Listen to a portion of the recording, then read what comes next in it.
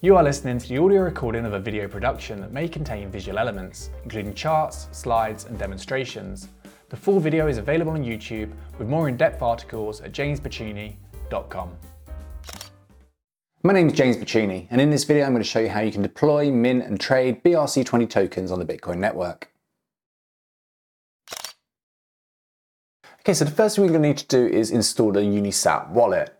To do this, we're going to go to unisat.io. Then we're going to install the Chrome browser plugin. This is a little bit like MetaMask, but it's for the ordinal inscriptions that run on the Bitcoin network.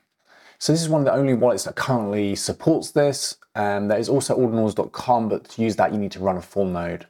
Go ahead and set up the wallet, write down the seed phrase, and then you'll get a Bitcoin account. We can then deploy funds to that Bitcoin account.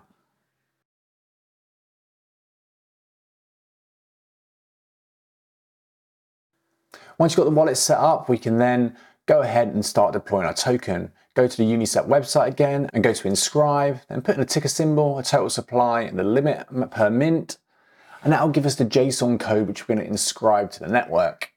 We can then go ahead and confirm this transaction and pay for the transfer fee and the token generation fee using the Unisat wallet.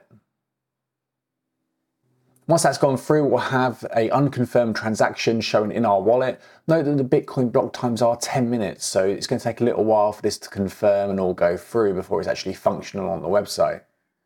If we open it up in a block explorer, then we can expand the details out and copy that witness data into a hex to ASCII text converter, and we can actually see the JSON string input, which we are inscribing into the Bitcoin network.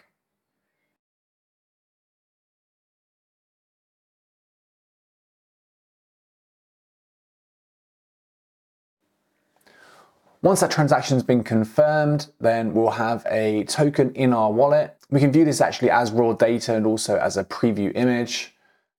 This is quite interesting because one thing I tested was actually inputting JavaScript code instead of JSON data and writing that to the network, and you can actually import that into a web page. Back to the token, and we can now mint this.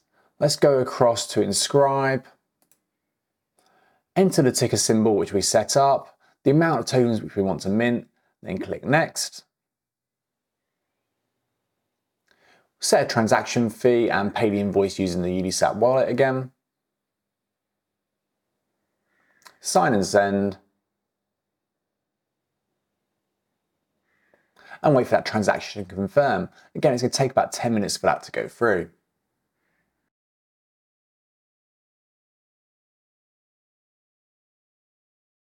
If we want to actually trade our tokens and put them up for sale, we can do that on the Unisat website.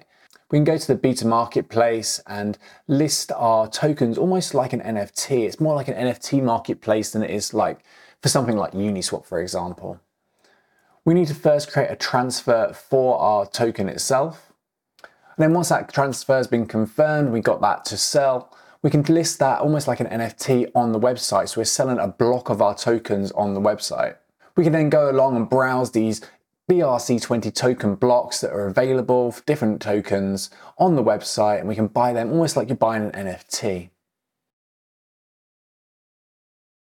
I hope this demonstration of how to mint, deploy and trade BRC20 tokens has been useful. If you want to learn more about blockchain development and decentralized finance, then subscribe to the channel and please hit the like button for YouTube algorithm. Thank you for watching.